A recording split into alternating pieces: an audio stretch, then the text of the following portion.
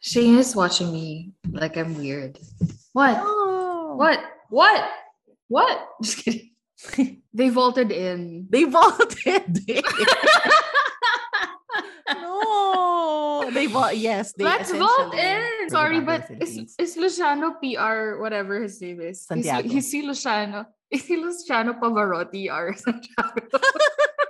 Because I can totally imagine a parent doing that. I'm sorry. It got stuck in my head and I'm just like, it could be Dude, Pavarotti. We don't know. I Why does this make me think of like those Hallmark Christmas movies? yes, I'm the The mayor, lighthouse keeper, but also the the mayor who's also the baker. it just takes a generation to wipe it out. Yeah. And gosh, can you imagine the people who held on to this knowledge and just passed it on like in secret? Yeah. We answered our own question. So that was I the love check and it. balance. I The know. Socratic method. Thank you, Socrates.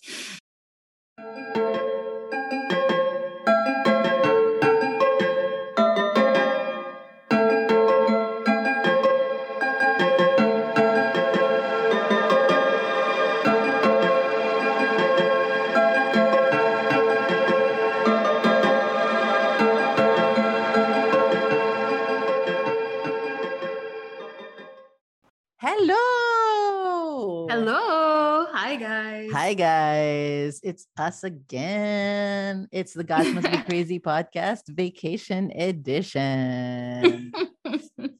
So I'm Ice. I'm Anima. And we're your hosts. The Gods Must Be Crazy podcast is a podcast on Philippine mythology and folklore. And today is the continuation of part 3 of I don't know how many parts. 3. This is the last installation. Okay. This is the last installation of our Babaylan episode. I knew, coming in, I knew it was going to be intense. It's such a loaded because and there's heavy. a lot. It's a lot. It's a lot. To be honest, it's kind of like a commentary on the social structures of the Philippines than it is, right? More than just like a person. And which we will also get to in a future episode, the social stratification. Yes, we will. The social stratifications. Yeah. So it's the last part of the Babaylan. So just a recap for those of you who haven't heard the first 2 episodes. In the first episode, we sort of talked about the history. How do you become a babaylan? Is it something you audition for? Is it something you're gifted and you have? Are you like a mutant? Or are you like a trained for it and so forth? The second episode, we discussed the functions, like all the jobs that they had to do in their tribes and their villages, from the magics that they do all the way to black magic, protection, healing, seances, and calling back the spirits. And so now we go to the social status, which I'm really very excited to talk about, because in depictions in modern life, the babaylan is always called, the shaman, the healer, the village elder, right? And they give commentary on when you should build your house, how do you improve the harvest. But in fact, they were not just these functionaries, but they were a very critical part of the social structure of the community. They were so highly respected, and they are on par with the pre-colonial noble class. They're not necessarily noble themselves. Sometimes they are, but not necessarily. Sometimes if you're just a kid who heard voices and your aunt was a babaylan, then you can also happen to be a babaylan. I love it because it's sort of like a rise from the poor. Yeah. Yeah. No, because to your point, right? Not that anyone, but like if you have the gifts or the resources to learn, can be a babaylan, right? But you know what it kind of reminds me of? It's kind of reminds me of the Hindu kind of caste system. Right? Yes. Yeah. Because in the caste system, you have the priests, The Brahmins, and then the warrior class, the kshatriyas, right? And then the middle class, the merchants, and then I forgot what the lowest class is, Surya or something like that. Yeah. Yeah, right? Yeah. Like because what I remember is that used to be the priests and the warriors were interchangeable. So it wasn't necessarily that the priests were above or below, Yeah. because it depends. In times of war, Yes. it would be the warrior class would be the top, Yeah. the The highest top. class, and then in Mm-mm. times of peace, it would be the priests. Which is interesting because, in times of war, the datu would, in pre-colonial Philippines, the datu would leave the village to pillage and get slaves like they did in the Ano yan? Pangangayaw? At pangangayaw. In my head, it's panghubat? pangangaray. Is it pangangaray, pangangayaw? No. Pangangayaw. Pangangayaw. Pangangaray. And so when the datu is away, the vice president, the vice datu, is the babaylan. The Babaylan is the boss of the community, and when the boss is away, and they were powerful ritual specialists, and it's important for them because their rituals had to do with keeping things okay while the datu was away. And so that's why all of their powers of healing and making it rain, making the harvest happen. So that's why it was important that they were sort of like second in command when the datu was gone. Well, yeah, but at the same time, it makes a bit of a practical sense, right? Because if you're going to war, you're gonna take all the men Yeah. Yeah.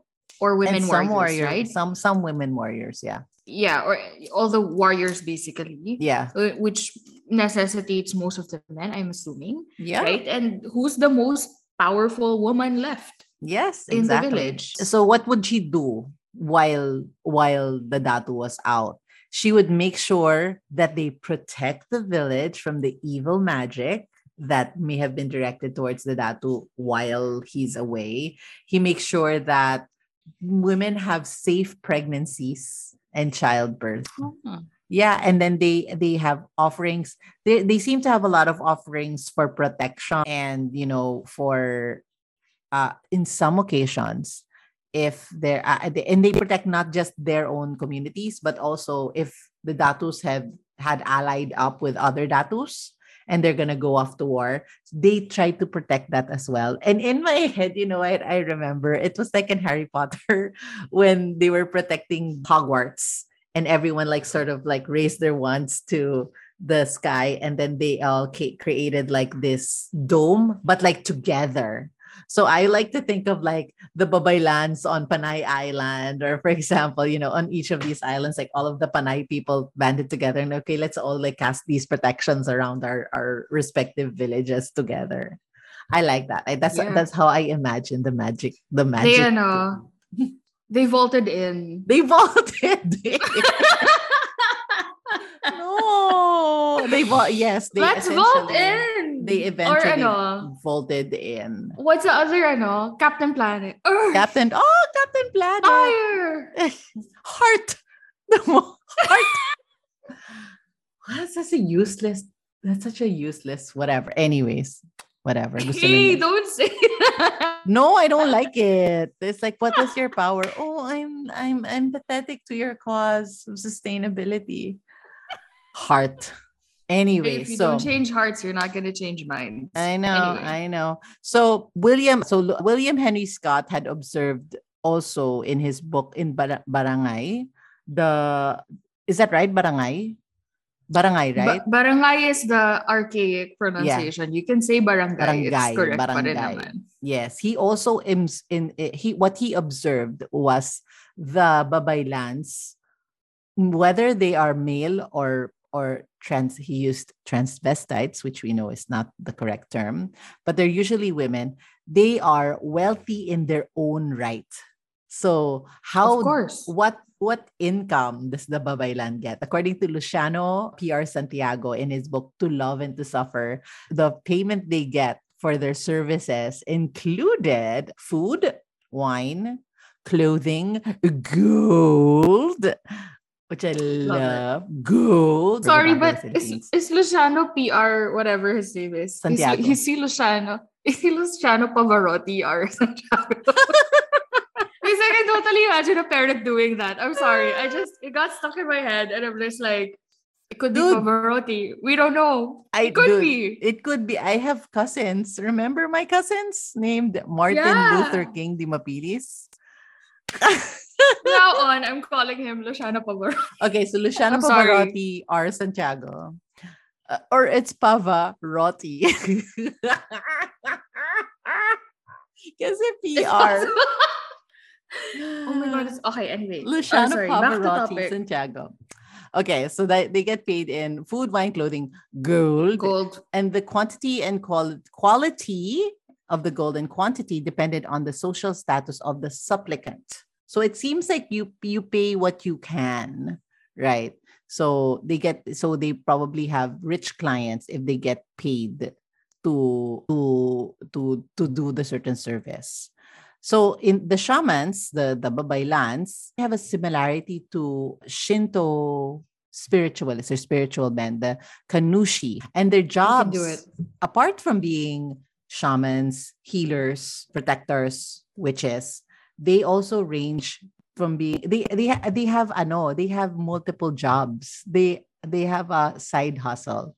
So Who's this? The Japanese ones? the Japanese one, but also the shamans. The shamans also have the babaylans also have side hustles. So they can also be, apart from their role as a babaylan, they can also be merchants, they can also be warriors, farmers, Oh, blacksmiths, craftsfolk, weaver, potter, musician, and a barber or a chef, I love it. depending on the preference of the shaman, the skill and the need of the community. And I'm thinking there's so much opportunity for magic. Like there's like weaving magic.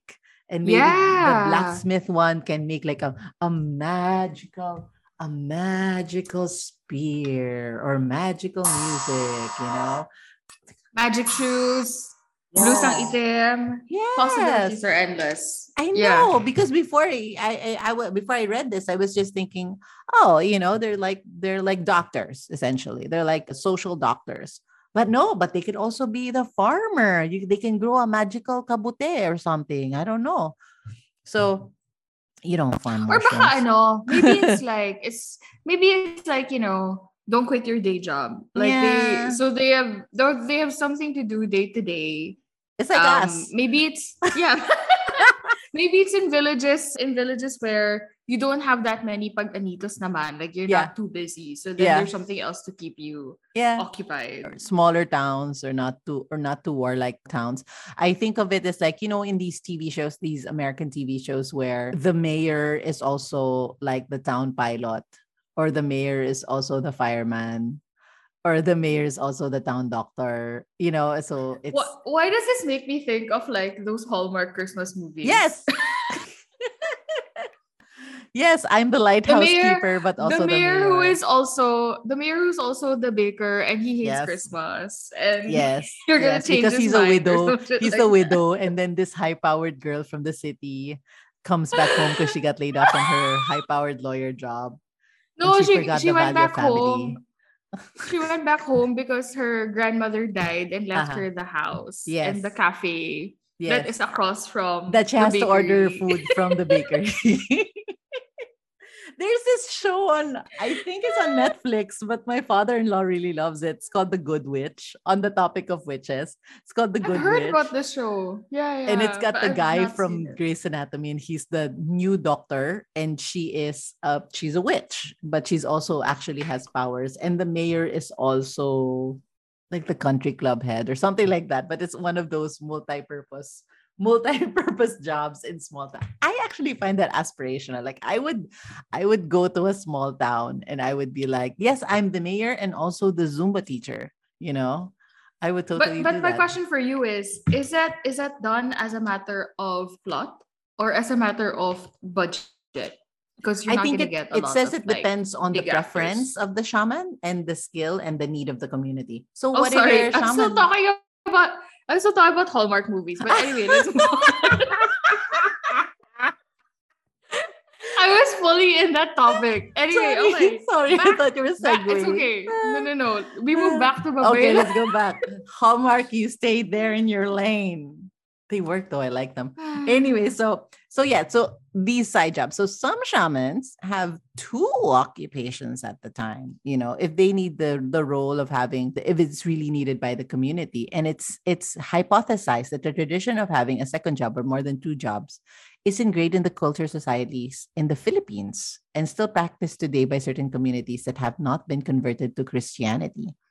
So some Muslim communities, yes, have still practiced this tradition of their healer also has another job. Imams, like prayer leaders, also have other jobs and day jobs. So what happened? So this was all the things that we've been talking about recently have all been pre-colonial. What happened when the Spanish came? And so Yes. yes, right. So they started waning when the Philippines started converting to Islam and Catholicism, and particularly under the Spanish Empire, they were maligned and they were accused of being witches and priests of the devil, and they were prosecuted harshly by the Spanish clergy. What they did, and this is kind of horrible, and I mentioned this in the first episode. I think I heard that. Yeah, Yeah. they burned everything down. So that's why we don't have a lot of records of like what do anitos look like, what were the spells. They burned everything associated and connected to the native people's indigenous religions, like shrines called dambana.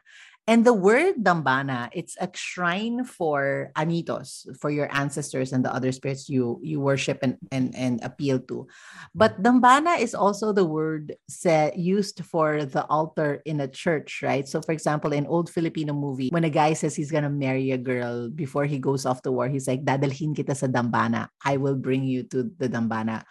Which To the altar. to the altar, which is for me it's an interesting, again, an It's amalgamation. appropriation. Yeah, Yeah. exactly. No. It's appropriation. You're Yeah. taking something that existed before Yeah. and you're using it for, Yeah. I mean, inculcating people into your new religion. exactly. And they must have used that, right? The Spanish were like, look, this church altar is the same as the dambana. It's this is why we'll call it the same thing that you called whatever the Babaylans had in their house.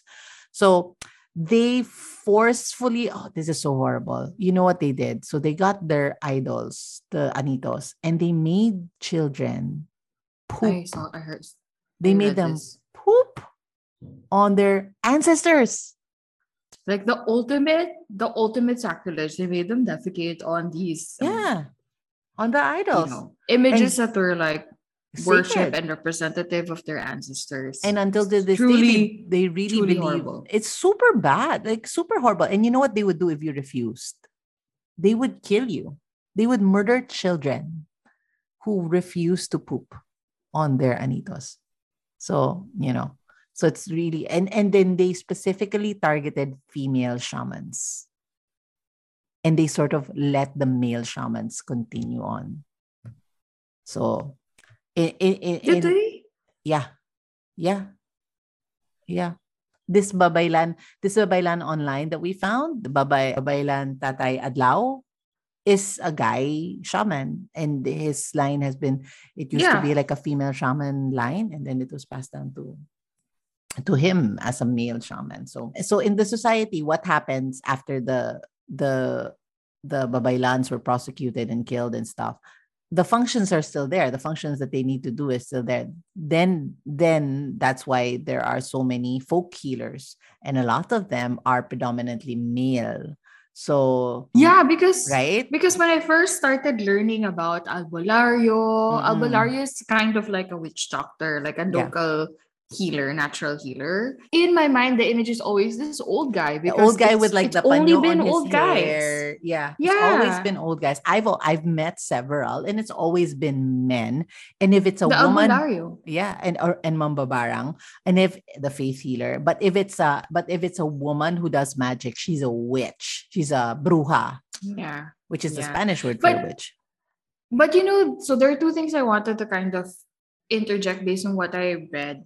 Mm-hmm. The first is that the Babaylans did not give up easily. No. So they tried to kind of still maintain, because they were still influential, right? You can't completely erase influence. And that's why what the Spanish did was, like, They fought. very aggressive, They but led. long-term propaganda. Yeah, a lot of them became revolutionary leaders. Revolutionary. Yeah, yeah, a lot of them did, male and female.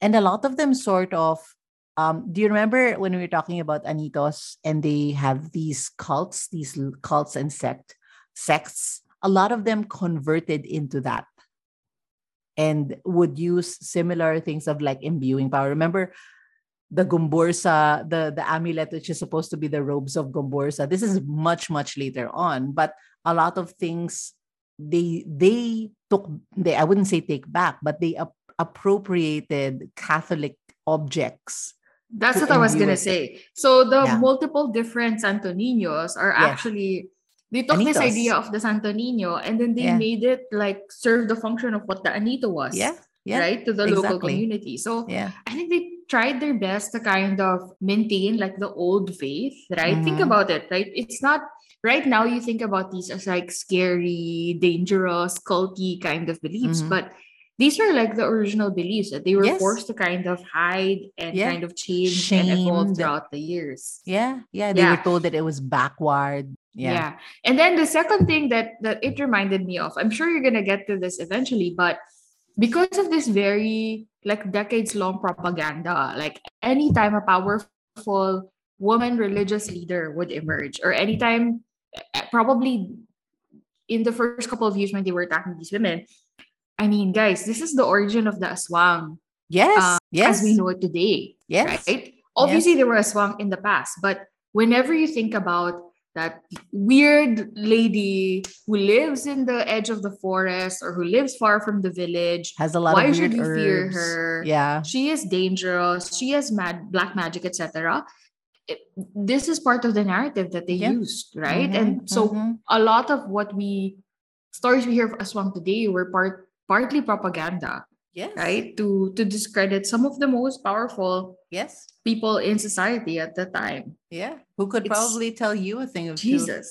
a thing of or two about nature, about battle, about strategy, because she had the knowledge and the In Spanish the didn't past. in the Yeah. past, but the Spanish didn't want that credibility to be decentralized from the priests and the Catholics, so as conversion happened and as the influence of the Catholic Christianity happened, that's exactly what you said, that they said you should believe Christianity because he's just another Anito. This is our Anito. So it's the same thing. It's the same thing you're believing in. And then they sort of slowly phased out all the other Anitos and say, this is the new Anitos now, these Santo Niños, these saints. If you are lost, you pray to this saint instead of the Anito of your ancestors. And since they had burned so much writings and prosecuted Babaylans who would pass on the oral tradition,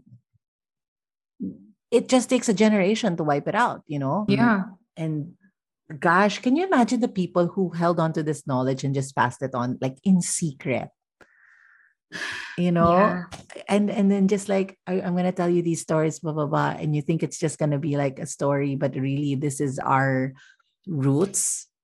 Can you? But the And it's problem, yeah, and I think the problem is like even no matter how faithfully you pass it on, Mhm, they're not gonna fully understand the context, mhm, right? mhm. Of why these things are important, Yeah, right? yeah, And yeah. you were talking about how it takes years and years of study to become a babaylan, Yes, right? If you don't have that support system anymore, you're not going to be able to pass down everything as well, right? exactly. Yeah, So yeah. that's why the remains of what we have today are things that are still practical for the local communities, Mm-hmm, right? mm-hmm. Like the local healing, the herb lore, The and stuff like weather. that. Mm-hmm. But you don't have the other stuff, which is Nope. like, you know, your function during war, how do you Yeah, protect your community and stuff like that. I mean, yeah, obviously we're saying all of this is all pure conjecture. We yeah. haven't talked to babaylans I, yet. I I would love to know. I hope it's some in there somewhere, but I hadn't seen it yet in my research. Are they judges? Like, what if there's issues? what if there are conflicts within the community of like, he's sleeping with my wife and blah, blah, blah, blah. Or like, he stole my goat. No, I didn't. The goat wandered into my backyard, blah, blah, blah. How do they resolve things like that? What were the principles behind it? Didn't you say that they had those types of things? They had that function, but like what? How did they decide it? Were they laws? Did they write laws? Did they, what was the ruling principle? Is it just what they felt like? So I wonder, like, were they legislative? Did they have legislative functions? Like, starting today, you can only have this and this and that and that. And you can lend your wife to this guy for 1 week. And if you ate, I don't know, I'm mixing up my Greek myths, but what were those principles too? Because the Spanish, I'm segueing back, the Spanish leveraged the frameworks of the society to insert their own things. So for example, how did they get pre-colonial Filipinos to accept the friars, for example? They said, how shamans, there's like a more powerful shaman and a less powerful shaman, and they're defending their different towns. This is now a more powerful shaman, and you have to accept them because my abbais, I'm a Spanish friar, my abbais, my spirit guides were more powerful than this spirit guide. So I'm the new one. And it goes back to how they demoted a lot of the powerful gods, right? So exactly. Makile, yes, got demoted from yes, a goddess allegedly to like a diwata, mountain nymph. Yeah, and they would desecrate religious objects.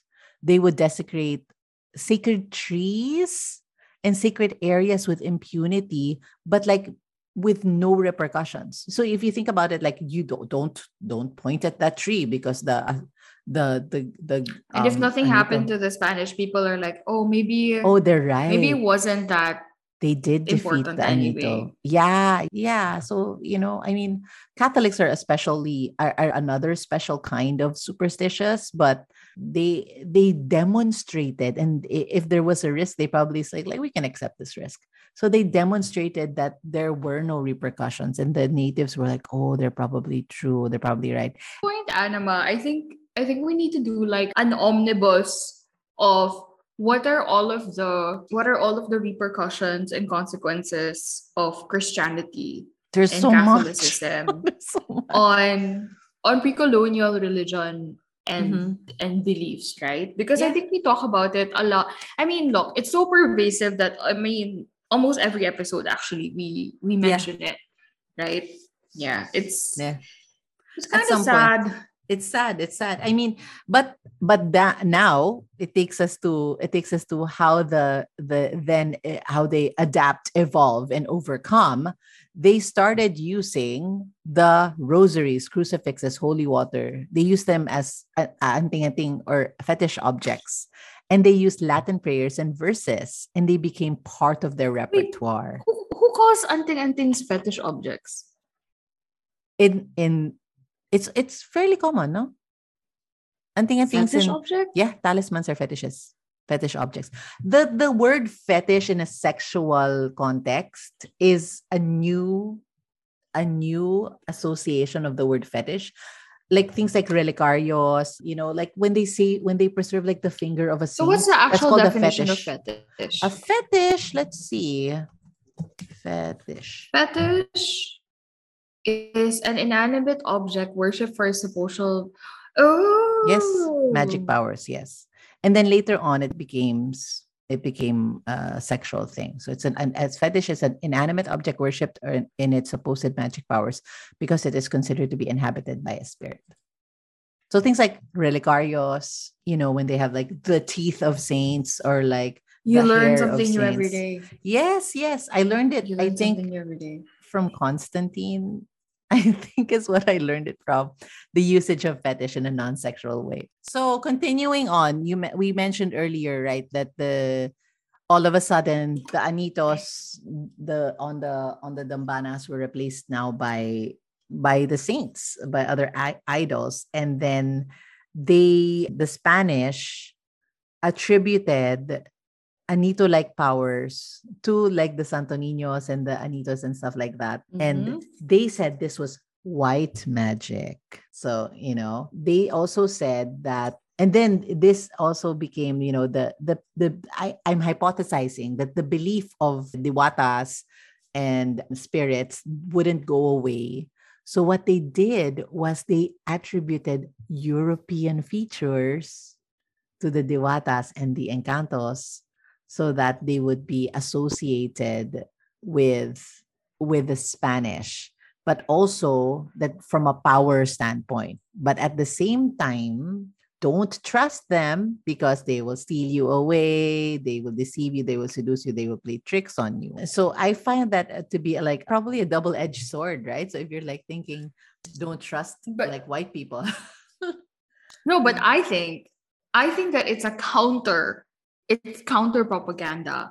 So Ah, if you remember all of these stories about the Encanto don't fall and whatever, yeah, I mean they came from the local community. It's not like it were stories like yeah, spread by the yeah. authorities, right? So So so you're thinking we that it remember could we have been, hypothesized yeah. So you're we thinking hypothesized in the process was like Spanish came, Filipinos won't stop believing in Encantos. Oh, the Encantos look like us. And then the local Filipinos said like, yeah, don't trust them. because remember in our episode Stop Right Now, Thank You Very Much, the Mhm. Encanto episode, we hypothesized that probably there were a lot of, I don't know, local, like the beautiful local women were being Yeah. swept away Yeah. by these mestizos, right? Or by the Mhm. Spanish. And so Mhm. the local people were, kind of doing counter propaganda to say, no, he's not like a human being. He's actually an Yes. Encanto. Don't follow him. Yes, yes, So yes. I would like to believe that that's what happened because Yeah.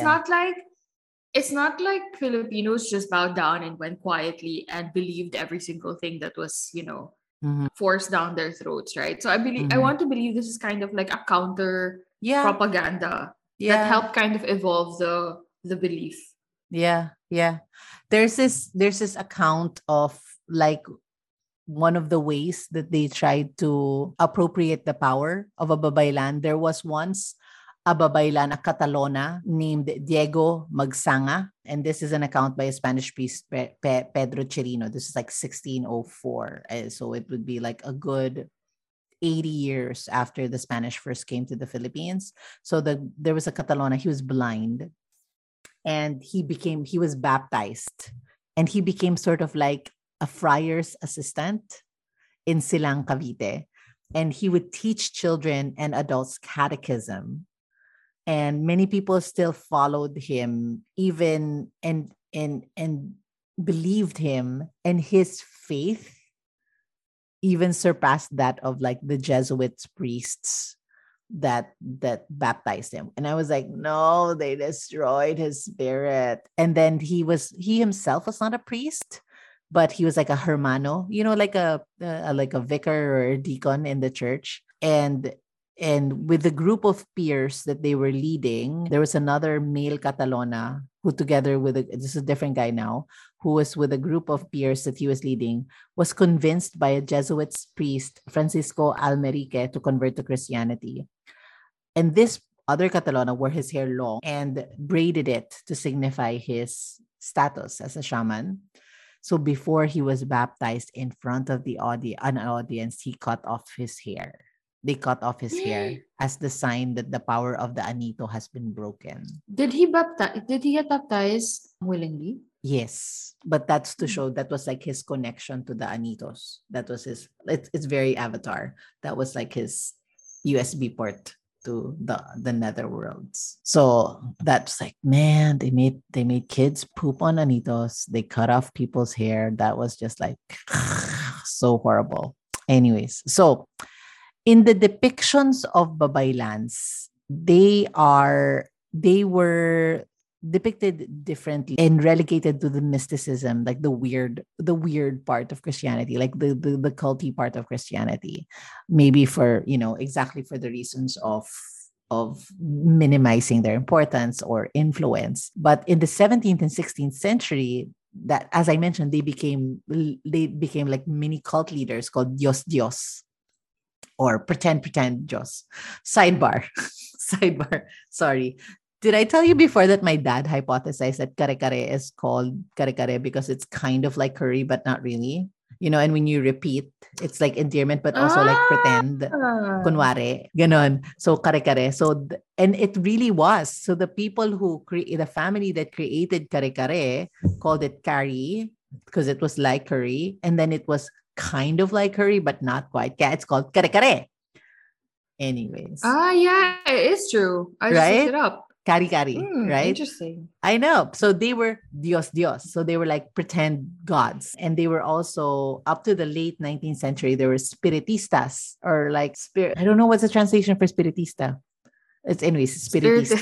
Spiritist. A spiritist. And there was a movement, Like a spiritual, like a spirit warrior. like, Not a prayer warrior. aren't spiritistas like mediums? They're like mediums, but they're also like psychics and mediums, I guess, would be the best thing. So the methods of worship were still basically the same. Faith healers, which I mentioned in passing during our anting episodes, also were also like mediums, but instead of channeling Anito, they instead claim to channel saints, angels, Holy Spirit, and they also frequently use Western, now esoteric and pseudoscientific terminologies like psychic energy, with little connection to the traditional shamanistic behaviors.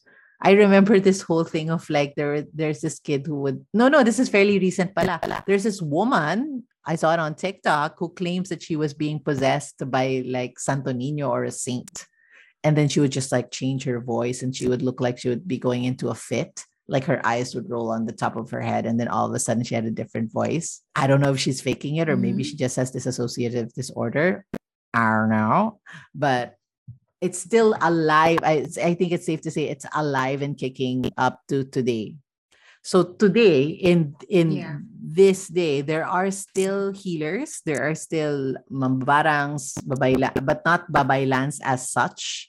They just have the function of the babaylan, but not necessarily the status of the babaylan. And some will still have the idea of the spiritual disease versus the natural disease. And for people who believe in a natural disease, that it is a natural disease, they'll just go to a doctor. Healer will refer them to a doctor, like, oh, you need an antibiotic. If it wasn't like a spiritual disease to begin with, which I kind of appreciate. I mean, medicine still. That's cute. Right? So there are still in Muslim Filipinos. So we talked about the Catholic influence, right? How it was eliminated. The conversion to Islam also affected it as well in terms of their status of importance. Because of course in Islam, there's a monotheistic approach pa rin, and there are still hierarchies within them. I don't think they were as horrible as the Christians were, the Catholics were, but they did relegate the function of folk healing to in dealing with indigenous spirits. So it's like this is kumbaga sa corporate structure, that's the local org versus the regional and the global org. And the other aspects eventually were taken over by the religious leaders. So there is a direct equivalent of a Christian Filipino faith healer and arbolario. They're called Islamized shamans known as pandita or gurus. So they're Islam, but they do the same function. And they follow Islam to provide traditional healing practices and cultural rituals retained from Islamic shamanistic past. So they actually retain some of their shamanistic beliefs from all of the Islamic nations that have eventually traveled. They also do rites, like minor rites, like akika, which is cutting the hair of the firstborn as a coming of age ceremony. The rukia, which is an exorcism, which unfortunately they do for homosexuals also. And there is a traditional massage therapy that is conducted. It is called agud or agod, and it's done by the Maranao and Mindanao people for healing. The ritualistic haircut reminds me of like my cousin. Mm-hmm. And I don't remember because I think we only did it with him. So I was kind of shocked that it was a thing. Yeah. And maybe it was because, I don't know, in Pampanga we didn't do it. Maybe it was a belief of his dad in Bulacan. So this guy, he was like our third. So I'm the eldest cousin. He's like the third one. Mm-hmm. And when he was younger, meron siyang buntot. like Yeah. in the hair, there's like Yes. something, there's like one little long Yeah. clump or Yeah. lock at the Yeah. end. Yep. And they let him grow it till he was like 3 years old. So he Mm-hmm. he looked like an anime character because he had like Yes. short hair here, Yeah. and he had like a buntot, like a tail That's a for his hair Tagalog thing. here. Yeah. Yeah, and then they eventually, like when he was three or some, I don't know, 3 or 4 or something, then they eventually cut it. But I forgot what was the context of when they cut it. But it had to Yeah. do with superstition, eh. Yes. Like So you for shouldn't cut it until a certain age. yes. So I'm guessing it's stemming from these like coming of age type of things, yes, right? yes. For us in Batangas, the tradition you grow the hair all the way to the first birthday, which is why it's so horrible for me when you think of like some babies get their heads shaved, like which is the Chinese tradition. You shave your head so that you get thicker hair, which is not true. So for us in Tagalog, on the first birthday, there's so many traditions. Actually, we should have an entire different episode for baby traditions. But until the first birthday, you don't cut the hair, and the first person to cut the baby's hair is actually the adult whom which you want the baby to get traits from. So me and my brother have actually cut a lot of our cousins' hair because they wanted the kids to be like smart like us and outspoken like us. And then you're the one who does the first snip. And then our younger cousins who went to America, they were like, oh no, the barber cut my kids hair. So then they'll have the traits of the barber. I said, I don't know, because all the kids whose hair I cut, I don't know if they ended up like me in any way, shape, or form. But there's a ton of coming of age ceremonies. Like in Batangas also, they don't let the kids wear color until their first birthday so that the encanto doesn't get them, so that they're not appealing. Well, in Bali, they believe that a baby, like the youngest in the community and the oldest in community are the closest to like the gods or something. Yeah, I So they're believe it. treated very holy. Mm-hmm. So a baby is not allowed to step foot on the earth for the first whole year of its life. Really? Yeah. So And so buhat-buhat there's lang this sila? whole yeah, so there's this whole ceremony. Eventually when the kid turns one, they bring them to like the, I guess, the balian, or like Mm. the local like healers Babaylan. or Yeah. doctors. Yeah, the Babaylan equivalent. They call it balian here. Mhm. And there's this whole like, I don't know, half a day long ceremony or a few hours ceremony. They offer like a bunch of other stuff. And then finally Mhm. the baby's foot literally like steps on the floor. It's this Oh. whole like special thing because now I guess you're letting go of your holiness and purity and you're becoming like a human A with us. human. Yeah, Oh, something like that's so that. cute. Oh, Yeah. that's so cute. Oh. Well, anyways, going back to the dark history of the Babay of the Babaylan. No, it's so you remember a lot of the males who became Babaylan, they lived as females. They weren't just effeminate or anything. They lived as females. They would have cis male husbands. They would have children. I don't know how. And they would dress as Maybe women. they And adopted. oh, that would be fantastic. Adopt, don't shop for children. And so these feminized men in Islam converted groups, they were prosecuted because they have it was an unnatural crime. They were punished by the Muslim peoples in Mindanao by death, by burning, drowning, and their houses and properties were also burned because, like a germ, they thought it was contagious. That's freaking horrible. It is. And they still do ruqyas in Indonesia, in Jakarta today. So it's kind of a lot of these. What are they so scared of? What are they so scared of that they think they should kill these people? Ah, my gosh. Anyway, so resistance to foreign rule.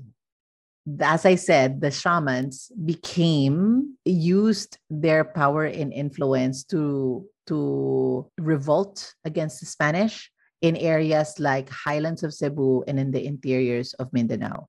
In Spanish-controlled areas like Visayas, entire villages would defy the policies of resettlement. They want to move them to the cities because, of course, maybe the Spanish would like to farm on that land. So they would resist and they would move further inland, move further away from the Highlands. highlands, yes, or the interiors at the instigation of the Babaylan. And they say, we're going to move together, we're going to migrate together. And then the rituals were performed secretly in some areas. And they would say like, oh, this will make our way safe and this will protect our new community. But then when they were caught, they were still prosecuted and killed. Which brings us back to the Moses analogy Mm-hmm. and how Moses might have been that equivalent He was. He really for his was. people. He was, because Aaron was Because like the imagine- political leader. He was the Imagine they were traveling around for 40 years. My Yeah. God, you're gonna Yeah. be, was it 40 years? 40 You're gonna years. be like so sick and tired. Parang, oh my God, when are we finally gonna settle? Like, Yeah. dude, where are you taking us? Dude, ako nga, when I moved to Singapore and I didn't have a house for like 2 months, I was like, oh, this sucks. I have to live in a hotel for 2 months. And Moses had to travel try for 40 years. Yeah, in the desert. Jesus, no sunscreen.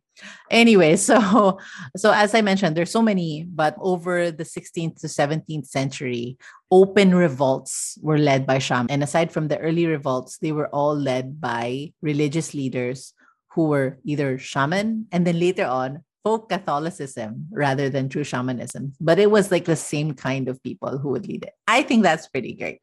They just used a different costume, but it was the same. It was the same type of person. And I like to believe, like reading this, I like to believe that there really is a certain person. There really is a certain person in every group who would have that potential to be both a spiritual and like a social leader. Maybe they're cult leaders now, I don't know. But like I like to believe that there is always someone who will take up the mantle of leadership as needed. And these are just forms by which they choose.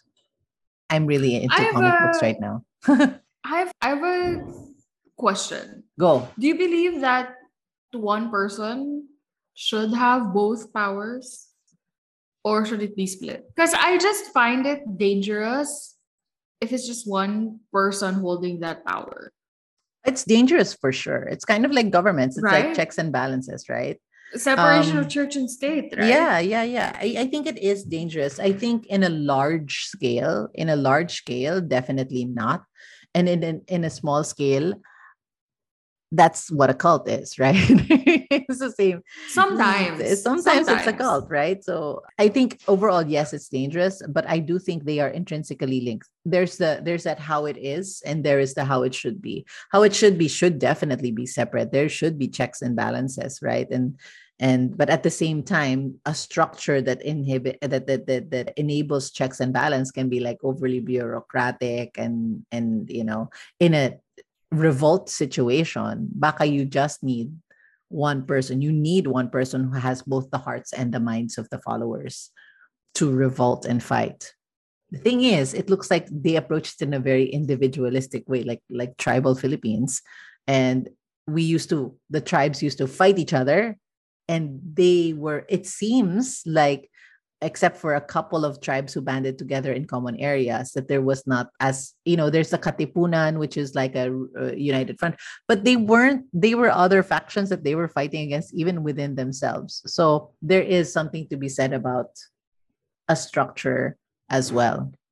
But to the question of no, it shouldn't be just one person. That is dangerous. The last significant Dios rebellion was in the 19th century, led by Dionisio Magbuelas, better known as Papa Isio or Pope Isio. And he was a member of the Diyos Buhawi group. He organized his own Babaylanes group. So he gathered people of the remainders of another previous Babaylan in Negros against the Spanish rule in 1896. 1896, right before we were sold off to America. And then after the Philippines was ceded to the Americans, he was made a military chief of Negros Occidental under the American government. So when the Americans came, he still was given authority. But He rebelled against the Americans in 1899 in the Philippine-American War. He surrendered in 1907 to American authorities that sentenced him to death. And he was imprisoned in Manila Bilibid prison and died in 11. So he was the last big Babaylanes people. And then there's also a couple of people that I mentioned in the Pujanes, the people who wear red, who use anting-anting. There is still a group in Leyte. There's still a group in Samar. And they still use supernatural powers, but they're all men. And they use fetishistic amulets, holy oils, magic spells, and battle. So, it reminds me, your story of, what is the name of the guy who got imprisoned in Bilibid? Dionisio Magbuelas. He reminds me of, I read this book. I don't know if you read it. It's called Zealot by Reza Aslan. Oh yeah, I read that one. He's the Bible scholar. Yeah, it's an amazing book. Yeah, I love it. It's an amazing book. And it's basically, so the premise of the book is, how would Jesus's life have played out in actual history? So using actual historical records, historical context of the time. And the main premise that he makes is Jesus is probably a zealot. And the zealot was basically, most of the time a revolutionary leader, someone who was, sentenced to death because of, rebellion. He was a rebel, so he was a rebel leader basically. Part of the kind of what he puts together is all of these different versions of the Gospels eventually that came out. It was like the vestiges of the kind of what remained of the group, or how the different groups evolved over time. And obviously you have like very different the different sects that we see today. But I think what I found very interesting is, if you take away the spiritual part of it completely first, right? Like, they were people who were trying to fight against oppressive Roman rule. Rome. Right? Yeah. And so they wanted to kind of figure out a different set of values or set of morals to bring people together. He was very charismatic. He brought people together. Right? Yeah. So I don't know. It's this quality of people, the shiny, sparkly veneer of a psychopath. I guess the point that I'm trying to make is, if you are in a situation where you're suffering, and you can't find any logical way to get out of your situation, if someone comes with such a compelling kind of message and mission and says, I can help you, like, if we get together, we can find a way to rebel and like get rid of these people who are oppressing us.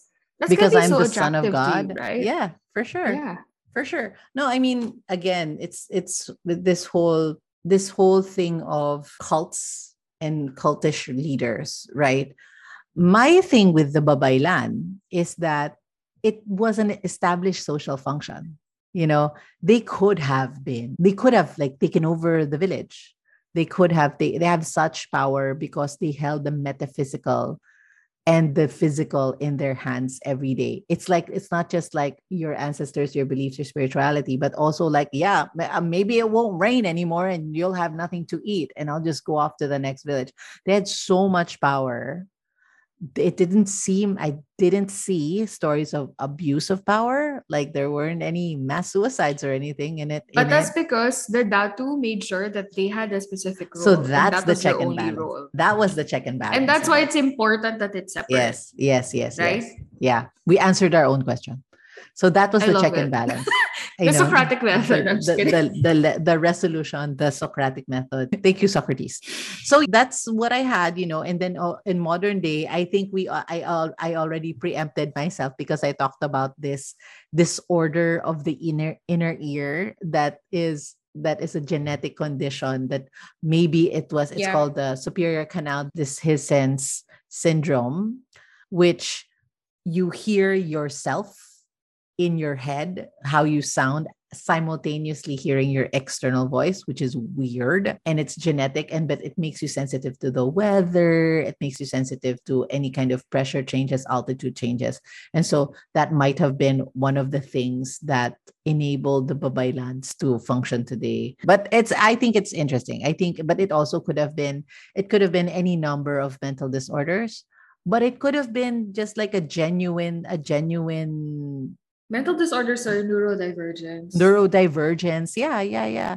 So it could just be a whole number of things, but a person who becomes a babaylan has a natural instinct or is trained and identified to leverage these differences to their benefit, to the benefit of the community. Shane is watching me like I'm weird. What? Oh. What? What? What? Just kidding. So Okay. that was our very long and very loaded 3-part episode on Babaylans. I loved reading about it and learning about it, but it made me really sad too. Uh, so I want to talk someday to a Babaylan that can be a follow-on episode for us, and we can interview if there are still Babaylans today, and there are, how did they learn about it? How did they, are there records? Are there And what's their take on the history, right? Like how Mhm. much of it does get passed on? Yeah. Like are they still kind of, I mean, obviously in the past they were like revolutionary leaders. Do they still kind of have the same perspectives on like the vestiges of colonialism that we're Yeah. seeing today, or Yeah. have they moved on? Yeah. Right? Are they catering to the new community of today? Right? I With the mean they have modern. to by Yeah, necessity. for sure. But is it part of their function now to sort of figure out where do we came from? To is there a reclamation happening of our history, of trying to find out? Yeah. I I mean, wonder. the reality is obviously we can't go back to the way things actually were, right? Yeah. Because a lot of us really are Catholic now. Yeah. So you don't, it's not like we're gonna go back to animism Yeah. just like that, right? Yeah. And I think the question to your point is, so these babaylans who do exist, right? Do they have the same type of influence in their community? Do they have the same type of roles in their community? Mm-hmm. Or has has Is there a colonialism babaylan? succeeded? Is there a babaylan barangay captain? Right? The Is first babaylan congressperson. 'Di ba? Is there a babaylan? Or is there a babaylan who's also a teacher? Still a babaylan who's also the community healthcare worker. So, I mean, this was a very involved and very long series of episodes. I hope you guys learned something. If you guys have any experiences with babaylans or healers that you'd like to share, please do let us know. If we got anything wrong, again, please let us know. We'd love to hear about it. I genuinely wish that these parts of our history and our culture do get taught Mm-hmm. more broadly. Mm-hmm. Like Mm-hmm. because we've learned about this from very actively seeking this Yeah. information, right? Yeah. You hear it once or twice from somewhere, but it's Mm-hmm. not something that is readily available to you. But it's such a rich and important part of your history, Yeah, it right? is. It is. It's a big. We I wonder if, and this is one of my hypotheses that you always hear me saying.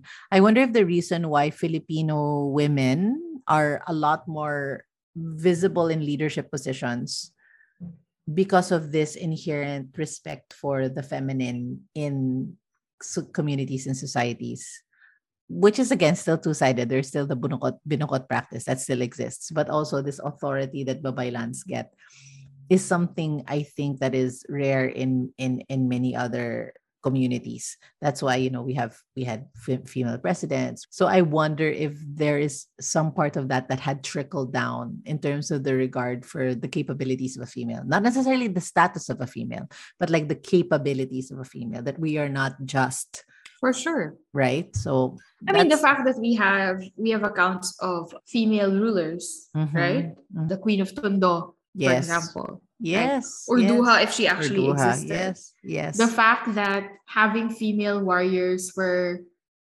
quite common Mm-hmm. Mm-hmm. in pre-colonial society really Yeah. speaks about at least some level of, we don't know, right? Because we Yeah. were not there, but at least some level of equality that Yeah. we did not see in the colonial systems, Mm-hmm. right? Mm-hmm. And it's interesting because there are also kind of counters to that. So obviously there was a push and pull later Yeah. on throughout the years, because I remember one of the first things we talked about in the Manananggal episode when we talked about wedding superstitions. There's a Yeah. superstition that the wife can't step on the foot of the husband Yeah. because otherwise she would be too domineering in the relationship. So that Yeah. superstition would have existed for a reason, Yes. right? Yes. So And also that in Batangas, if when the woman is brought over to the husband's home, she has to eat something sweet. So she has only sweet words to say to her husband. yeah. So yeah, If but you I, if you if you haven't listened to that episode yet, that was our first ever episode on the Manananggal. yes, So that's super fun. No, yes, but this is amazing. This is like, as a Filipino woman today, it makes me proud that there's this richness in our history yeah, on the power of women and mm-hmm. what women could do if you Yes, actually empowered them, gave them the opportunity, gave yeah, them the education, yeah, and gave them the authority yeah, to to be themselves, to mm-hmm. it's amazing. Yeah, And yeah, and I it really gives me hope that we are okay. still empowered today even after 300 years of Spanish oppression. That Yeah. it survived somehow. Okay, well, I hope that you guys enjoyed that. I hope you guys learned a lot. I definitely did. I've done some readings here and there on the Babaylan, but there's just so much that we were able to unpack and uncover. If you guys have any other interesting bits of trivia or things you know at the Babaylan, do let us know. If you know of any related topics that you feel we should cover as kind of a springboard from these, I think we would love to know what you think. Also, let us know what you think of these like long, like 2-3 parters. I know that usually we kind of do like one-off One episodes on like different creatures, but sometimes we do this kind of intense deep deep dives. dives. Let us know what you think about them. And as always, where can they find us, Anima? Well, they can find us on they can find us on the Gods Must Be Crazy pod on Instagram and on Facebook and on Spotify, Apple Music, Apple Podcasts, Google Podcasts, anywhere you podcast, anchor.fm. If you find us, when you find us, please do download, rate, review, subscribe, and share with a friend. I never, Yeah. and much as you forward memes and such, why not forward a Yeah. podcast? It's If great. you find this on YouTube, hello, it's one of our first Hello, few kind of video Forays. video podcasts. We hope you're enjoying it, and please subscribe for more videos. On Instagram, where there are a lot, that's where we talk to most of our listeners. So it would be great to have conversations over there. We love getting messages from people. We also love reading your reviews of the pod. So that would be cool. But most importantly, I think the best way to support us is to share this podcast with people who you feel would be interested in the topics we talk about. Purportedly, we are a mythology and folklore podcast, but we do end up talking a lot about pre-colonial history Society. and society and stuff like that, because I think, sorry, there was a fly. Because a lot of mythology and folklore teach us about ourselves, our history, and our identity Yeah. through the years. And I think Yeah. that's really what motivates our passion to keep learning about these different things. Yeah. Yes. Yes. So, as always, see you guys till the next time. See ya. Bye. Bye.